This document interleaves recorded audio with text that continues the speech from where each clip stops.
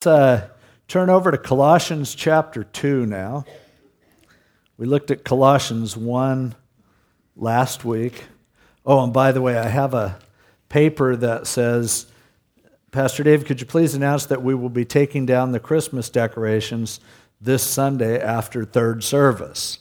So I was wondering about that today, walking through here, how long these decorations were going to stay up. So if you're around Sunday after third service, it goes really quick taking them down if we have, a decent amount of people. So if you're not too busy on Sunday, that'd be cool if some of you would stick around and help out. We started the book of Colossians last week, and I shared about how Paul was writing to this church, Colossae, there in Turkey. It was a church that he had never been to. And most of the people there he didn't know personally. He knew a few of them. And of course, Epaphras, who probably started the church, was a convert of Paul's when Paul was in Ephesus. But he was getting concerned because in Colossae and in the town Laodicea, which was right by Colossae, they were about 80 to 100 miles inland from Ephesus, he was hearing about a lot of false teaching that was going on. And it was something that was sort of inevitable after a church is there for a while. And this is something that we fight today as much as they were then, that after God works and great things are happening, it opens the door to people coming in and teaching some stuff that's just a little off. Typically, ironically, these are often people who seem very spiritual. In fact, people who seem really, really spiritual, I just tend to not trust them. Because some of the most spiritual seeming people are some of the biggest kooks in the world in terms of some of the things they believe and teach. And so they come off real syrupy, deep and philosophical and mystical.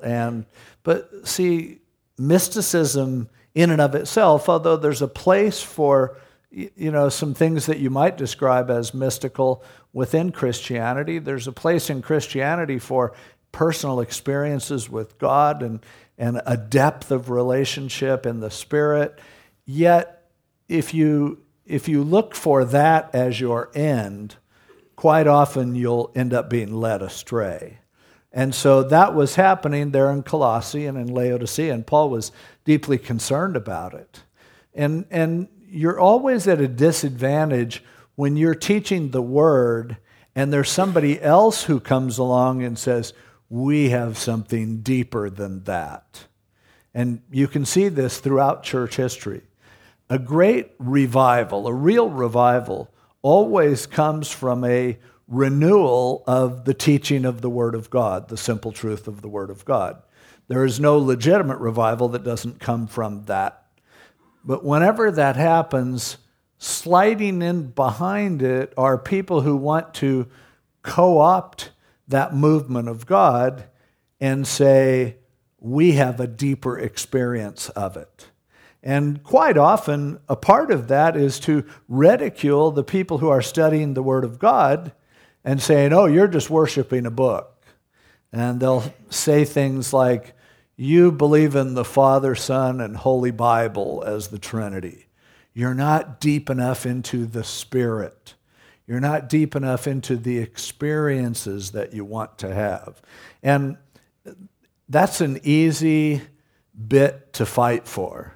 That's an easy thing to get people excited about because as you begin to grow in the Lord, you certainly want to go deeper in your relationship with God. And so when people are acting like they have something that's deeper, people will flood to that. Partly because sometimes teaching the Word of God can seem boring. Because God's on a different level than we are, and the Bible has so many different levels. If you think the Bible is boring, you're just not looking at it closely enough. But there are parts of it that are necessary to know in order to understand the bigger picture. And there aren't always really thrilling and entertaining ways to go through that content. And we've been through most of the Bible, and there are some of it that just is plain more fun than others. So a lot of people just neglect most of the Bible and they just go to the fun parts. Or they just will teach topically and just go, every week I'm going to meet people's felt needs by saying, this Sunday we're going to do 5 ways to be more successful. And next Sunday we're going to tell you how to vote. And the Sunday after that, we're going to talk about how to gain financial blessing in your life. And the Sunday after that, how to have a happy marriage. And the next week, how to discipline your children. And of course, people will flock to that kind of stuff as opposed to, we're in Leviticus this month. And I get that, but the thing is, the truth is, if you study the whole Bible, God touches on every topic that there ever was in a glorious context, and you really come to understand it in a way that will help you to grow. And just having either ear-tickling teaching or deep mystical experiences, getting together and spending 2 hours of feeling warm all over, or feeling like I just feel the Holy Spirit coming on me like cotton candy, or, laughing in the Spirit, or barking in the Spirit, or claiming that you're getting fillings filled, and I can never figure out from these evangelists, how come when people get their teeth filled, it's not filled with tooth, it's filled with fillings. But, and then, let's have people come up here if they're sick, and, one leg shorter than the other, pull on it a little bit, glory to God, and everybody's happy and everyone's excited. That's always an easy way to attract people. And especially if you make people feel like, if you're one of us, you're going to be better than most of those people out there. You're going to have a deeper experience. And I'm conscious of this, and I want to make this really clear too. Because we teach through the Bible, we are not better than people who don't. I'm not looking down my nose at what people are doing in other churches. And I'm not saying that the way we do it is the only way to do it or is the right way to do it. Obviously, the way we do it is the way I think we ought to do it because I'm here. But see, you don't ever want to make people feel like, and I don't ever want you to feel like, because you come here, you are so solid and strong, and you really have something that those other people don't have. And if I appealed to that, it would work. You'd feel, yes, we are smarter than the average church. But I'm telling you, I don't care how deep you go with the Lord, the most important thing for you to know is how little you know.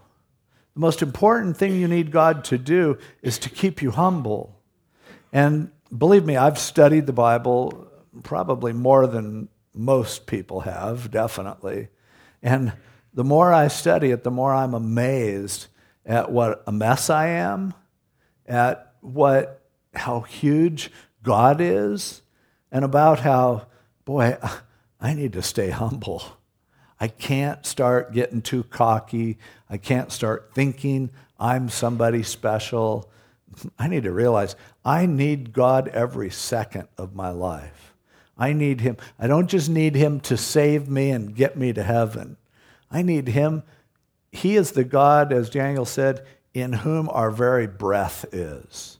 He is the one, as we saw last week, everything holds together by Him. I'm not holding my life together. I'm not holding this church together. Jesus Christ is. And the more I study, the more I'm aware of that. Pride is the biggest threat and the biggest danger to Christians, because pride is what will cause you to go independent.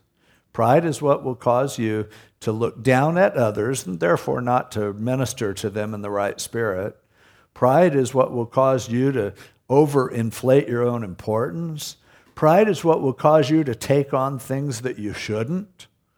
Pride is what will cause you to create a distance between you and others and make you ultimately divisive.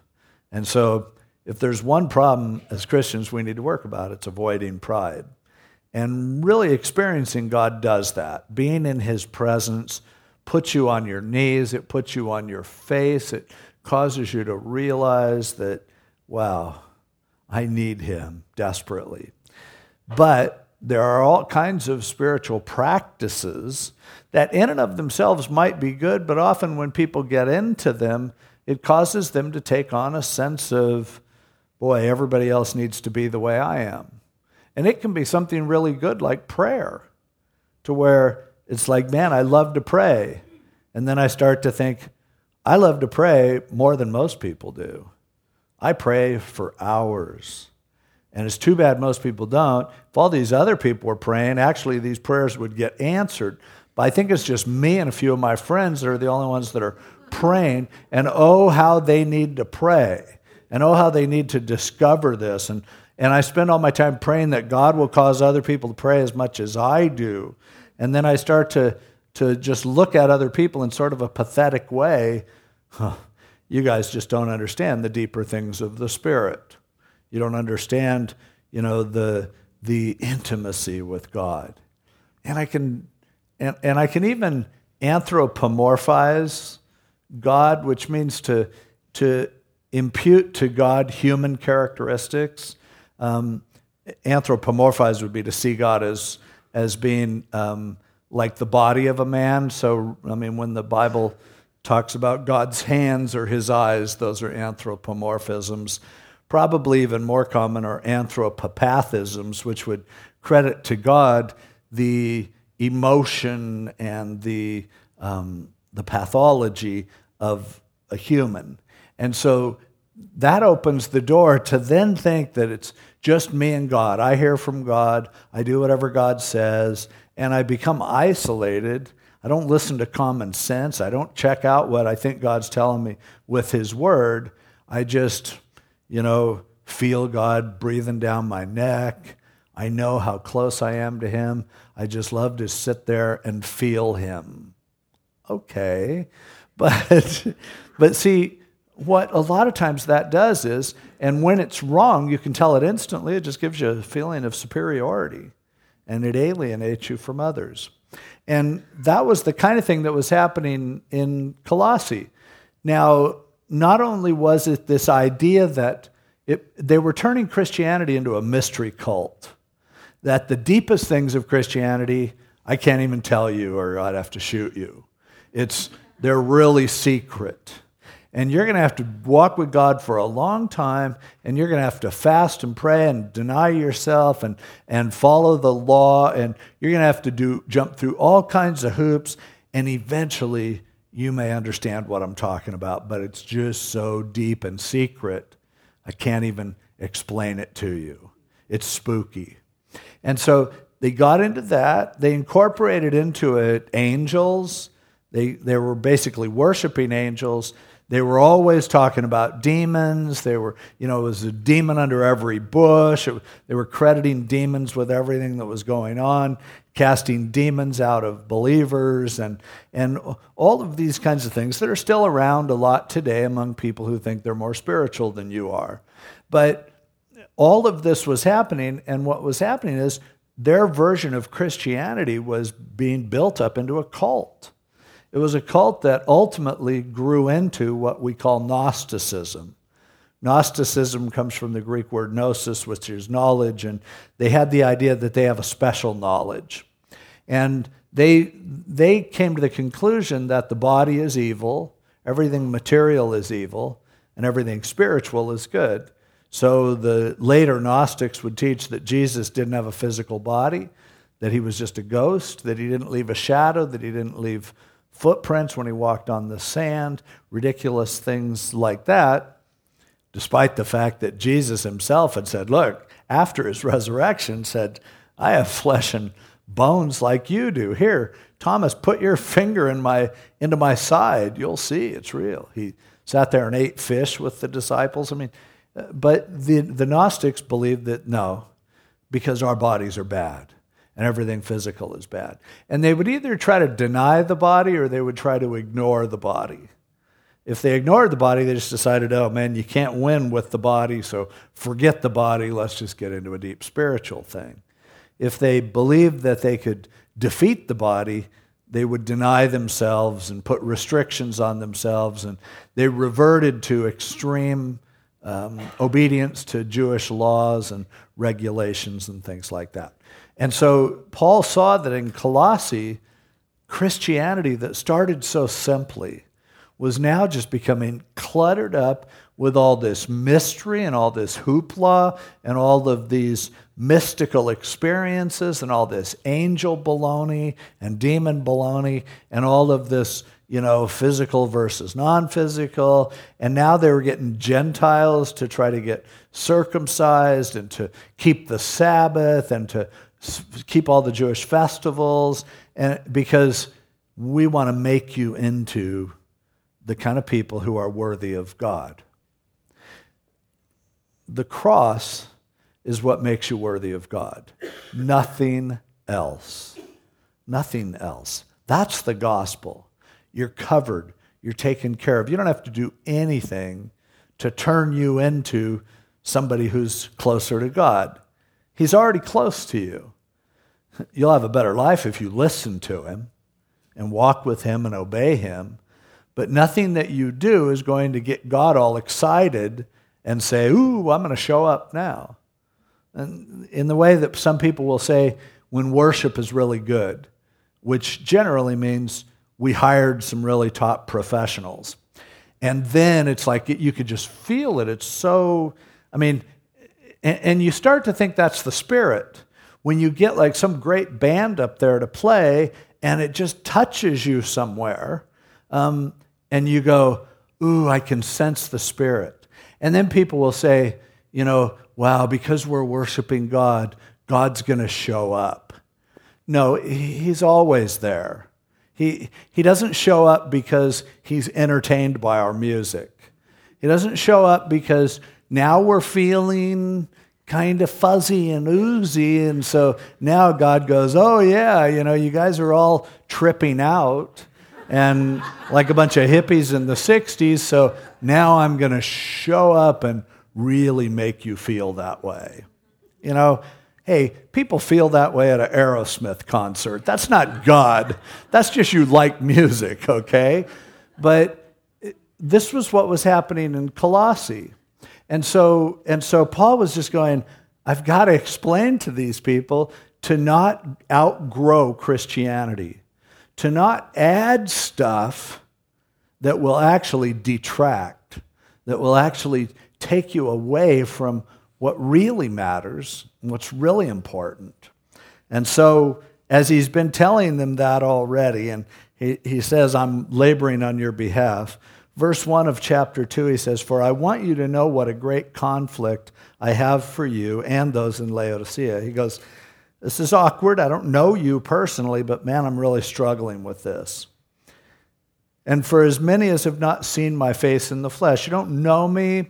You might be wondering, who do I think I am telling you this stuff? But this is important. And he says, I'm really conflicted because I want their hearts to be encouraged, being knit together in love, and attaining to all riches of the full assurance of understanding, to the knowledge of the mystery of God, both of the Father and of Christ.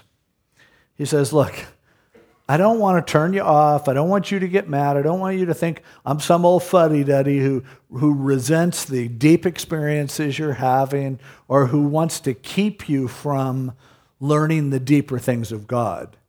He said, I don't want to come off that way. But because of all this weirdness, I'm almost inevitably going to come off like I'm trying to throw a wet blanket on your fun.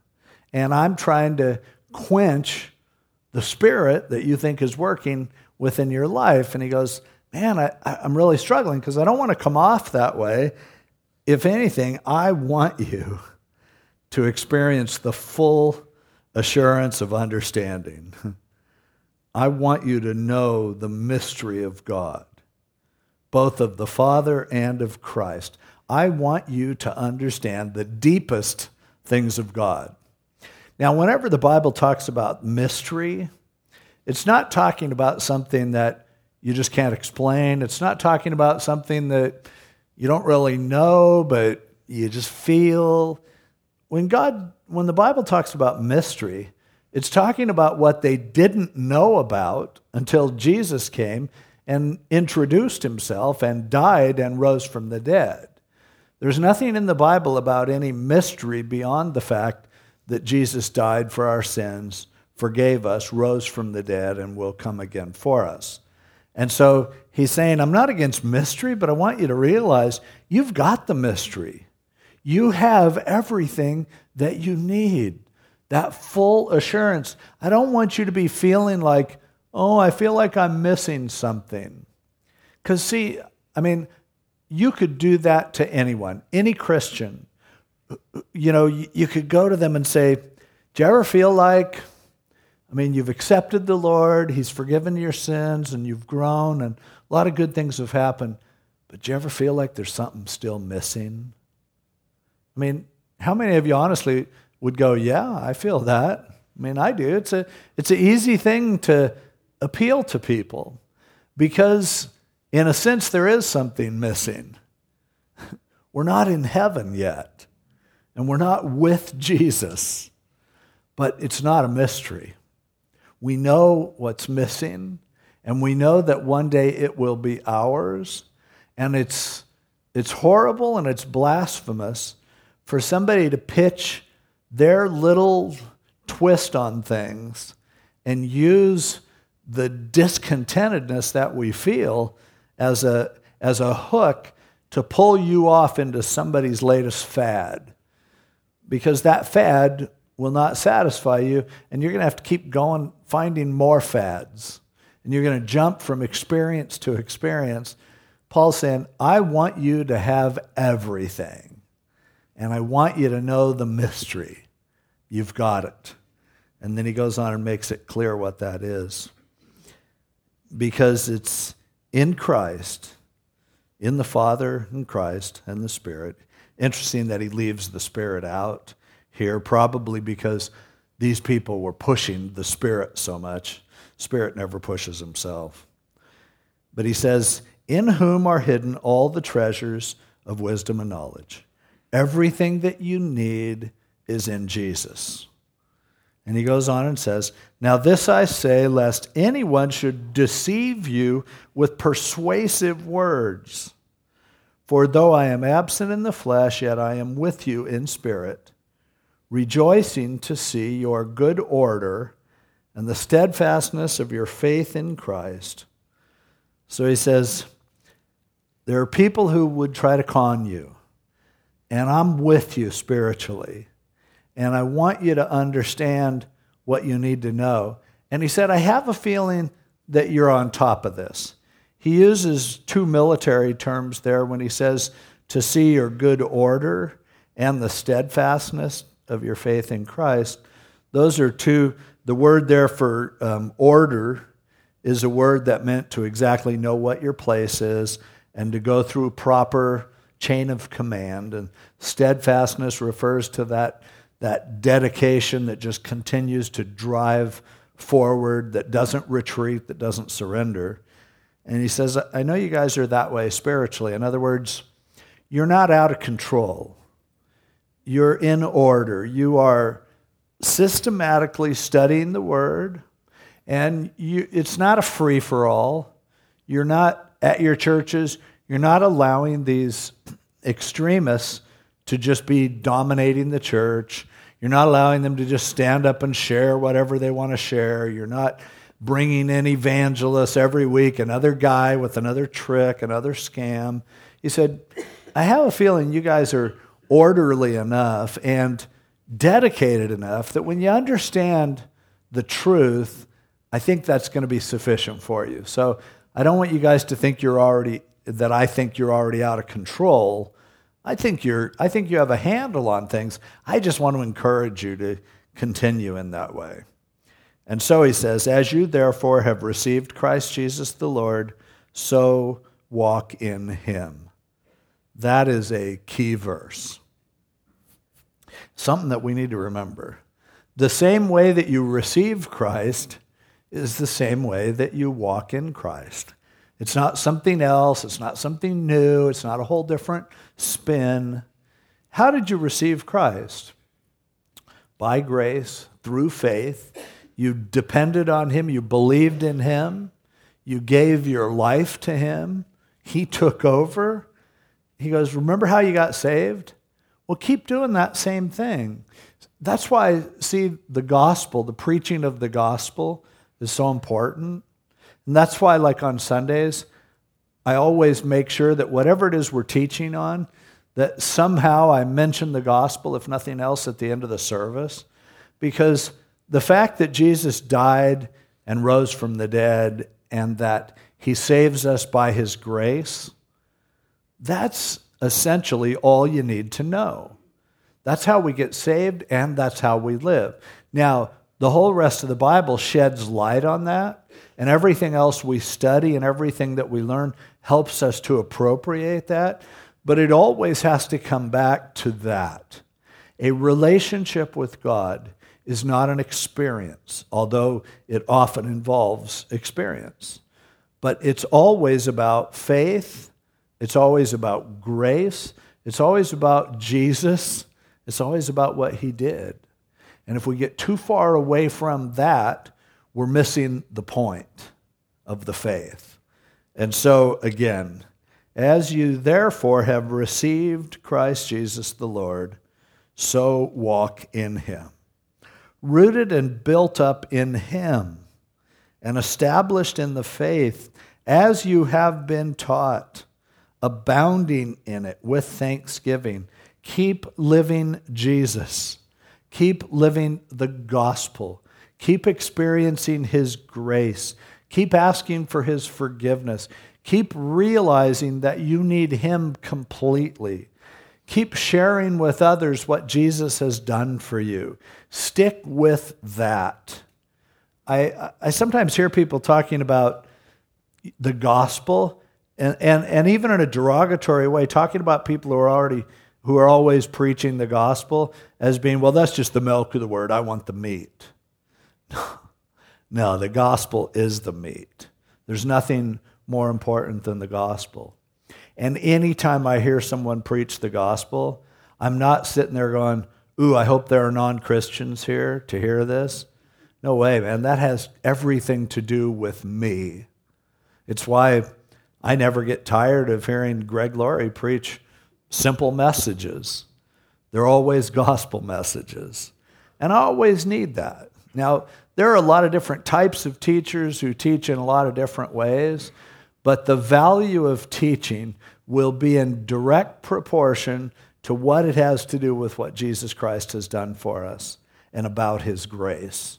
Don't ever grow past that. Don't ever say, okay, I've got that down. I shared before one time how I was watching a very famous pastor being interviewed on TV by a secular television station. And the guy said, I've read your books. I've watched you on TV for hours. And this guy's on TV every time you turn the TV on, best-selling books and everything. And he said, I don't hear you talking about Jesus much. And the guy looked a little stunned. And he goes, what do you mean? And he goes, well, I thought you were a Christian pastor, but I don't hear you saying much about Christ. And this pastor tragically said, oh no, we believe all that. We believe Jesus died, rose from the dead and everything, but how much can you say about that? The way I look at it, all that's been covered, and I need to tell people how to have a better life, how to have happy marriages, how to be successful. And I just thought, that is how to have a happy life. That is how to have a good marriage. That is how to be successful. Jesus, the gospel, grace. And it's so sad when we lose that perspective. And Paul was just adamant about this. No. Stay there with that. Now, that doesn't mean you always give a simplistic message. It is simple. And like Pastor Chuck always says, simply teach the Word of God simply. And I absolutely believe that. But the Bible is very incredibly complex and deep, and there are certainly so many layers to the Scriptures that every message isn't just standing up and going, Jesus died for you, it's for free, and he saved you by grace. Although that should be a part of every message, I think, still, boy, the ramifications of the gospel are enormous. And so I love to listen to people who teach very deeply, as long as it's about Jesus, as long as Jesus has something to do with it. If you're going to leave him out of it, I don't see the value. And that's why Paul said, I preach Christ and him crucified. I determined when I came to you to know nothing except Jesus Christ and him crucified. And so he's just letting them know, no, that's not just the beginning stuff and you need to add on to it. That is the stuff. Beware, he says, you're rooted and built up in that faith, and as you've been taught, abounding in it with thanksgiving. And then he says, beware, lest anyone cheat you, rip you off through philosophy, loving wisdom, and empty deceit, conning, according to the tradition of men, teaching you just things that are human tradition, according to the basic principles of the world, how to succeed, and not according to Christ. For in him dwells all the fullness of the Godhead bodily, and you are complete in him who is the head of all principality and power. This is, as I said Sunday, Colossians 2:9 is a verse that is as important as any other verse in the Bible. It's a verse that teaches the deity of Christ in as strong a way as it possibly could. It's not like the Jehovah's Witnesses, he's a God. It's not as the Mormons, he's God, but lots of people are gods and we'll all become gods someday. It's like, no, everything that there is to God is in Jesus Christ. And he used the word that later the Gnostics would make a huge word. It's that fullness, pleroma. And their idea of the pleroma was that it's the whole scheme of existence that exists between God and man.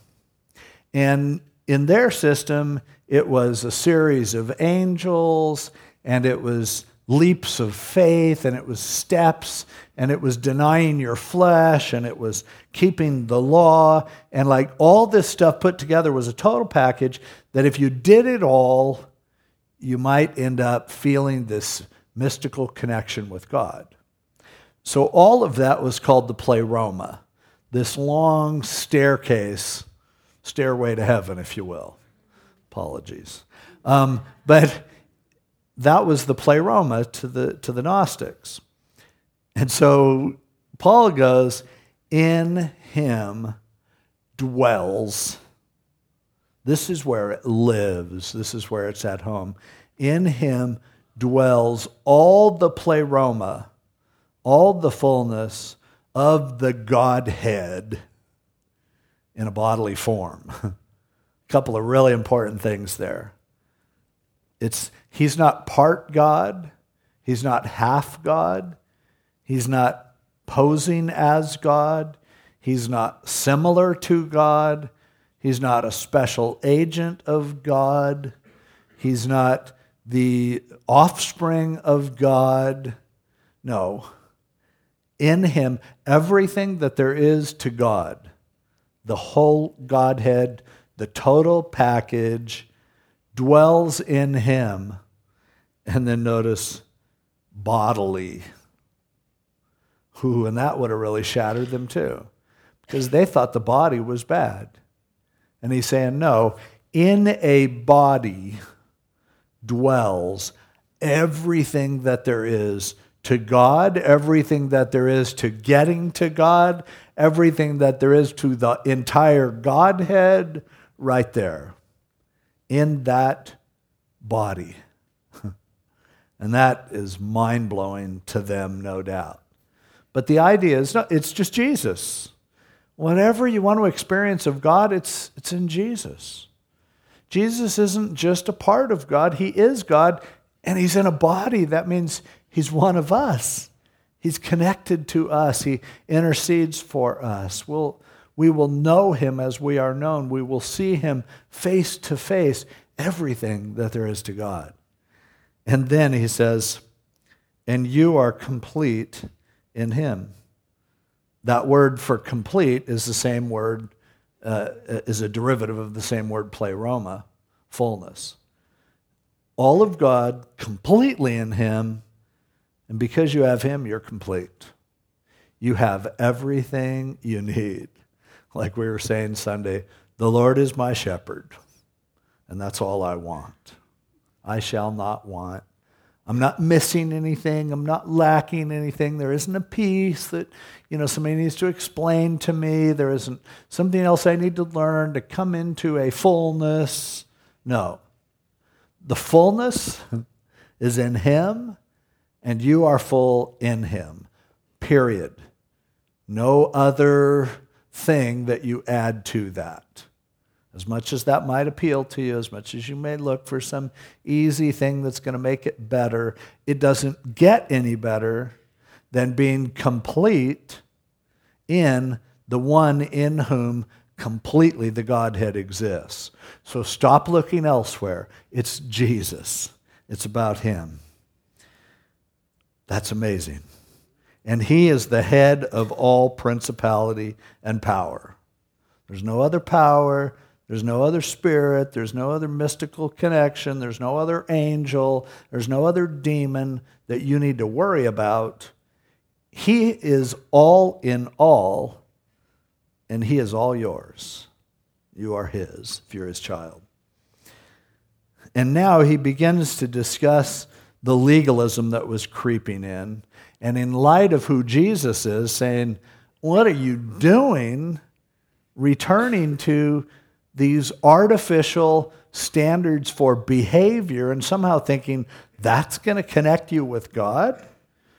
In him you were also circumcised with the circumcision made without hands, by putting off the body of the sins of the flesh by the circumcision of Christ, buried with him in baptism, in which you also were raised with him through faith in the working of God who raised him from the dead. They were teaching Gentiles, you need to get circumcised, for starters. Probably not a popular, I don't think that was a huge church growth concept, but they were telling people that. And he goes, no. Circumcision was an Old Testament thing that would speak of being separated from the flesh. But he said, baptism for you is the equivalent to what circumcision was for the Jewish people, but it hurts a lot less. But see, it's that same connection of saying, I'm buried with him in baptism. When I am baptized, I am saying the old me is dead. And when I come up with that newness of life, I am saying I'm dead to that old person. I'm dead to the flesh. And God has given me a new life. And he says, why in the world would you feel like you need to do some fleshly thing when you have been taken care of by Jesus himself? And if you've been baptized, you're saying, hey, I have experienced a newness of life. The old me is buried. The new me rose with Jesus as he was raised from the dead. What more do you want than that? It's silly. It's a contradiction. And he says, and you being dead in your trespasses and the uncircumcision of your flesh, he has made alive together with him, having forgiven you all trespasses, having wiped out the handwriting of requirements that was against us, the whole list of what we were guilty of, the law, in other words, which was contrary to us, and he has taken it out of the way, having nailed it to the cross. how we need to understand this. Everything that you ever did of your flesh and every sin that you ever commit, either it has been forgiven because of what Jesus Christ did on the cross, or you are going to hell because you can't take care of it yourself. The Old Testament, they couldn't follow it. It was this list of requirements that were contrary to us, as he says here. In other words, God is telling you to be something that you can't be on your own. So either all your sins are forgiven, nailed to the cross, as he says here.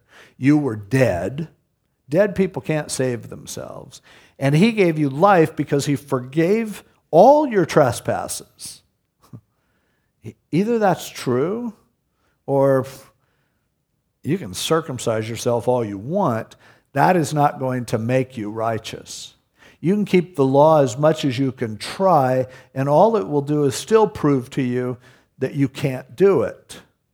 And so he's going, what do you need more than all of your trespasses being forgiven?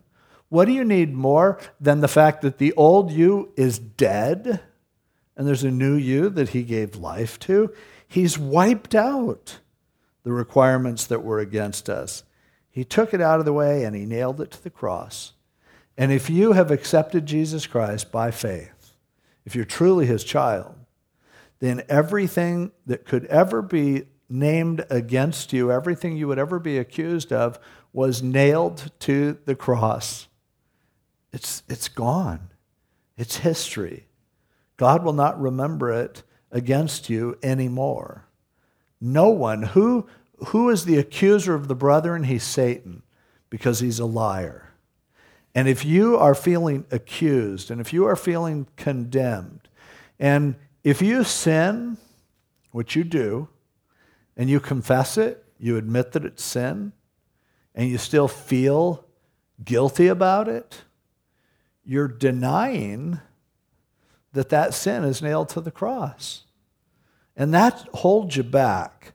That rips you off. That will rob you of the freedom that is in Christ.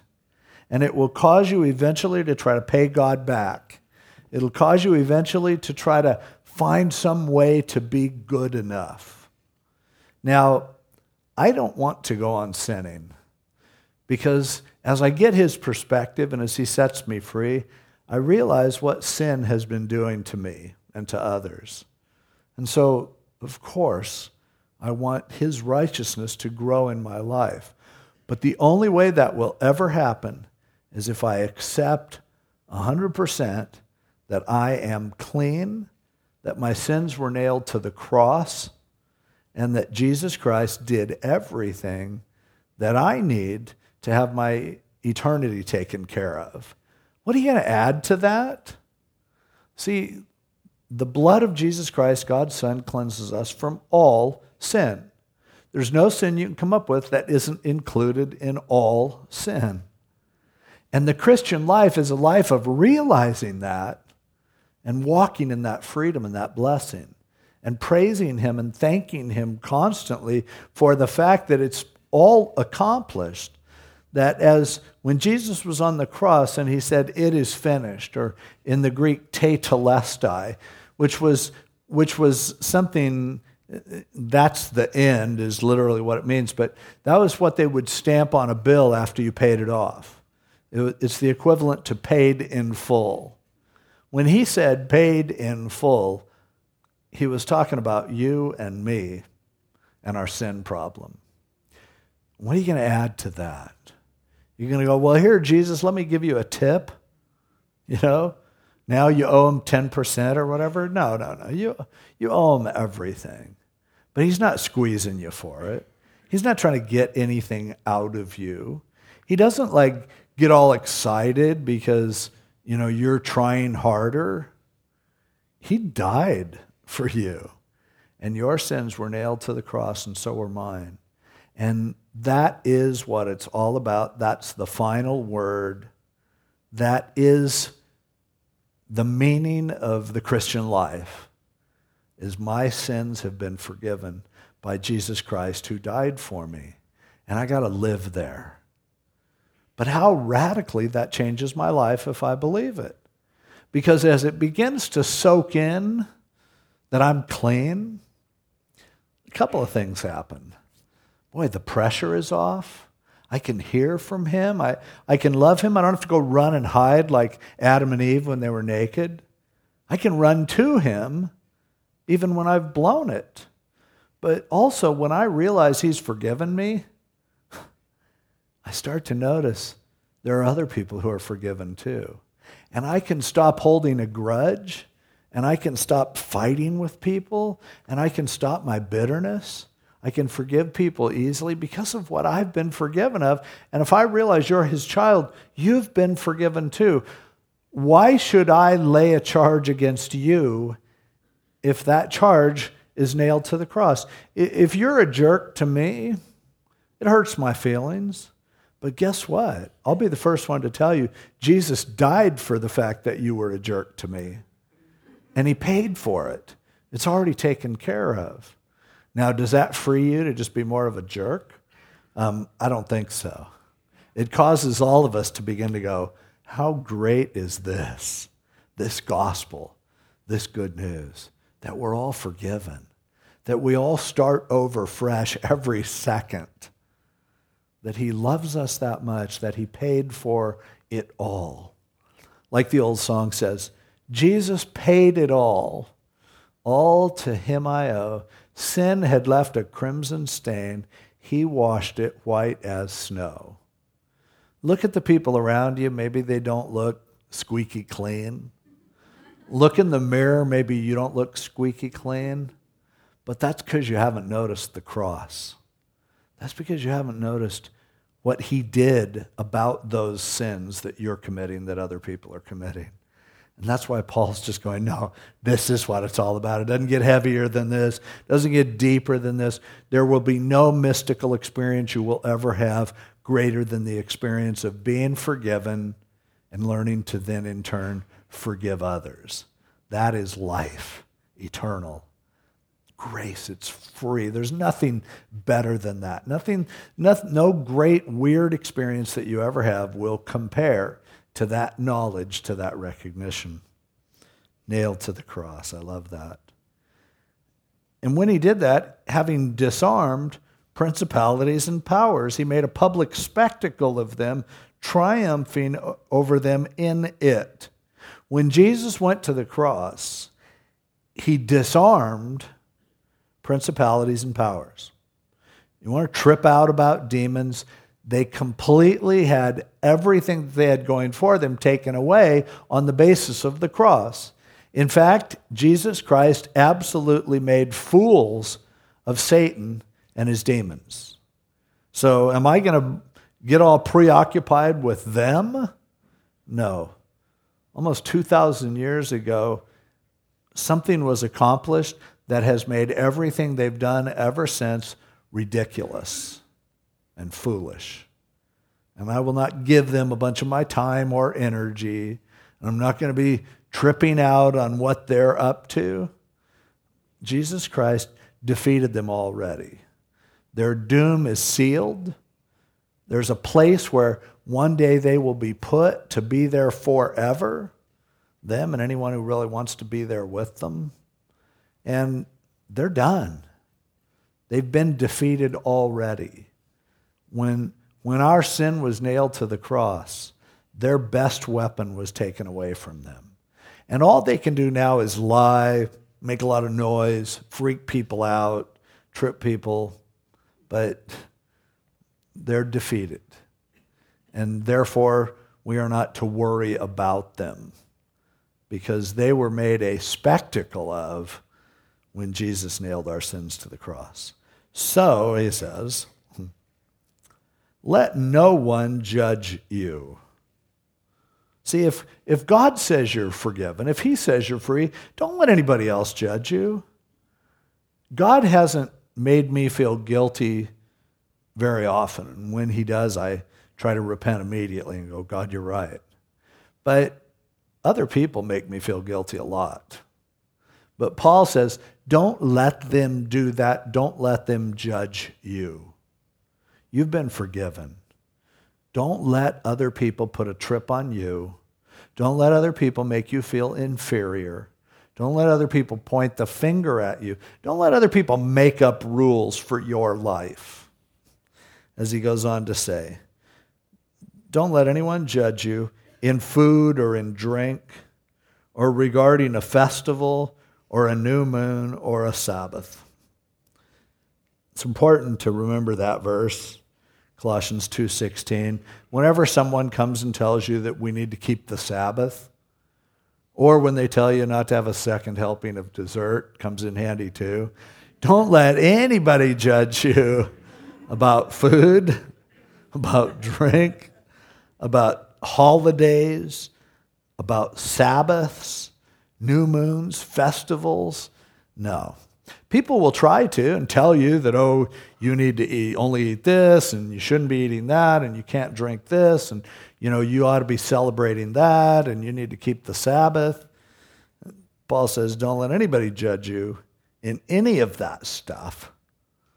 And therefore, obviously, what goes along with that, don't judge anyone else on those things either. You're not to be judged. You're not to judge. He says, because those are a shadow, he's speaking specifically of the festivals, new moons, and Sabbaths. They're a shadow of things to come, but the substance is of Christ. There are people who today who think that we need to make the church more Jewish. And they even, they want to call Jesus Yeshua, or they want to call God Jehovah or Yahweh or the name, and they want to say, we need to get back into celebrating these holidays. Well, they haven't read Colossians 2 very closely, because according to Paul, no, those things were good, but they were just a shadow.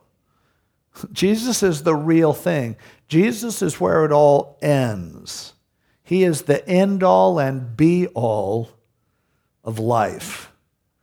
So don't get hung up. Now, if you want to celebrate holidays, there's nothing wrong with it. But the point is, that's a shadow. Now, if you're going to celebrate Christmas, great, but make it about Jesus, because that's what it's about. If you're going to celebrate Easter, don't make it just about, bunny rabbits. Make it about Jesus rising from the dead. He is the meaning of that. If you're going to celebrate a birthday, great, celebrate your birthday. But celebrate that it's another year that God gave you of life, that you could worship him and serve him. Make it all about him. Everything is about him because he's given us everything. And don't let people judge you. Now, you need to look at your own life and be responsible. So if you feel convicted, like Paul said, some men hold one day above another, other men esteem all days alike. Okay, fine. You want to make a big deal about any day you want to make? If you want to make a big deal about the Sabbath, if you want to make a big deal about what you eat or what you drink or what you don't eat or what you don't drink, that's probably wise. I mean, there are times when I better judge what I eat and what I drink, or I'll get myself in a lot of trouble. But I don't want somebody else doing that, questioning me, because all that does is make me feel like I'm back in an era before Jesus died. No, I want people to remind me that I'm free. I want people to treat me, and I want to treat other people like the gospel is really true and that it was really free and that we are really forgiven. I want you to know that more than I want you to have a good life even. And so he says, Jesus is the whole thing. The substance is of Christ. Let no one cheat you of your reward, taking delight in false humility, like I was saying earlier. The people who seem the most humble are often the people who are really the most prideful. I know this one guy who specializes in being humble, and he wrote a book about humility. Can you imagine that, writing a book about humility? And I've watched the guy, and I have a respect for him. He has some gifts and everything, but I just look at him, and I saw him one time being interviewed, and he's just hanging his head, and they said, now, you said in your book that you are the worst man in the world. Do you really believe you're worse than Hitler? And he said, yes, I believe I'm worse than Hitler. I thought, You do not. Come on, you put your face on your book about humility. So often, most of what we think is humility is really false humility. I wish I was as humble as people think I am. But he's going, don't fall for that. Don't play that game. It's not about how humble you can act.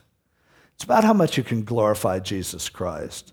So he says, people will cheat you, delighting in false humility and worship of angels, intruding into those things which he has not seen, getting hung up in mystical things, vainly puffed up by his fleshly pride.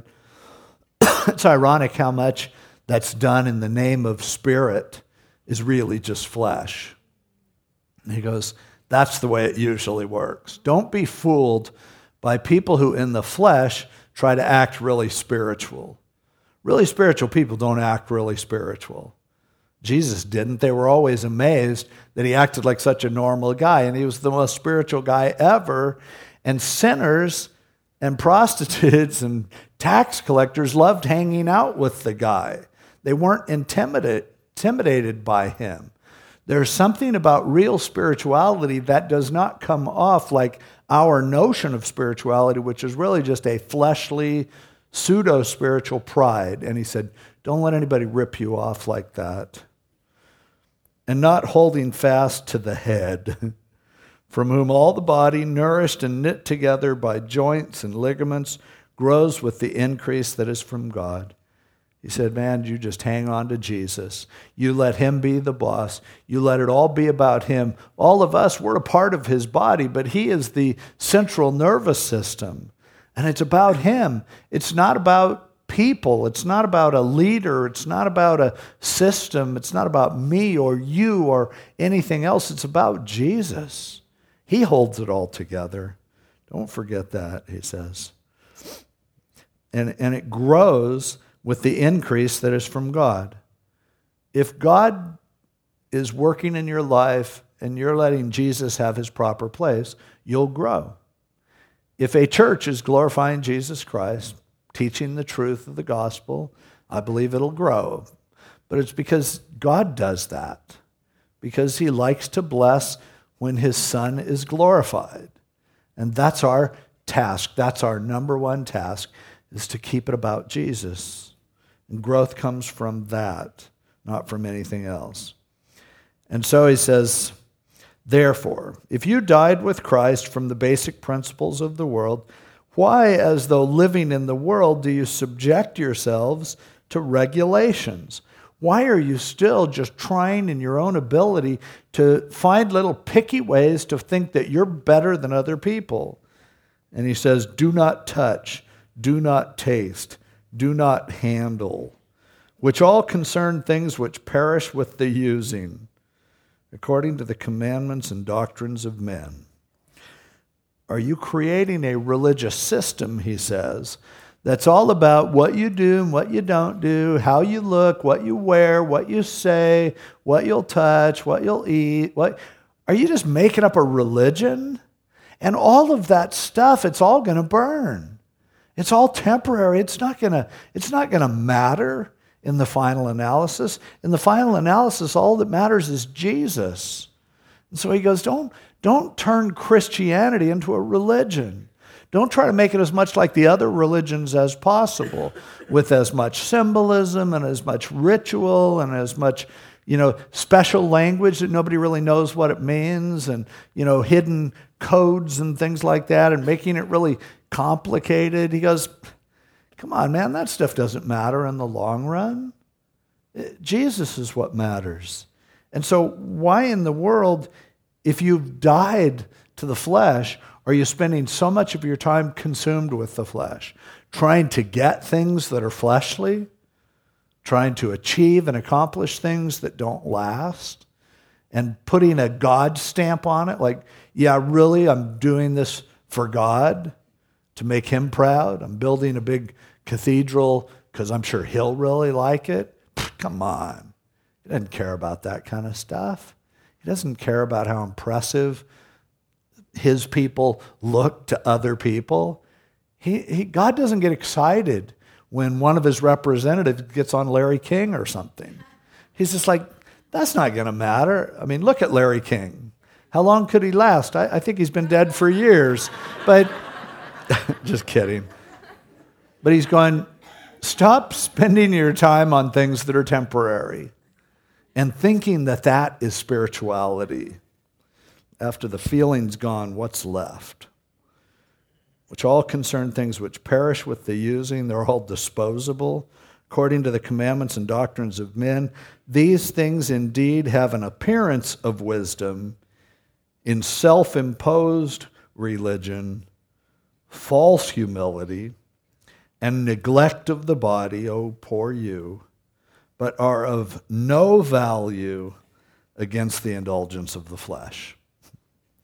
That's a great description of false religion. It appears to be wise. It's self-imposed. It's false humility. It usually denies the body of pleasure, but it's of no value against the indulgence of the flesh. Paul is calling this stuff out for what it is, and it is as common today as it was in the first century in Colossae and Laodicea. Satan doesn't have anything new. And human nature is still human nature. And when left to ourselves, we can take something beautiful like the gospel and we can very quickly turn it into tradition and religion and false humility and something that embarrasses him. It's so simple. It's so glorious. Our sins have been nailed to the cross. That's the message. It's free. Let's stop turning it into a way of life. Let's stop turning Christianity into just another religion. That's disgusting to God. It's a waste of time, and we'll spend all our time worrying about and consumed about things that are going to run down the drain, things that are going to burn, things that are going to rust and deteriorate. Man, it's Jesus. That's it. He's the head. We take our cues from him. We walk with him as simply as we possibly can. And we keep coming back to the reality of forgiven sins. Glorious. Let's pray. Lord, thank you for this reminder tonight in your word. And if we didn't know how old the book of Colossians is, we'd swear that this is your prophecy update, talking about the world today and the church today. But Lord, we don't want to, we could take easy pot shots at other churches for being so religious and so legalistic and so into show business and the flesh. But they're not our problem. Our problem is the extent to which we are doing this personally. And so, Lord, help us to start there and stay there. And to repent when we've added to the simplicity of the gospel. And help us simply to enjoy you, to appreciate you, to be thankful to you, and to live out the gospel, forgiveness, to everyone we encounter, to declare that good news.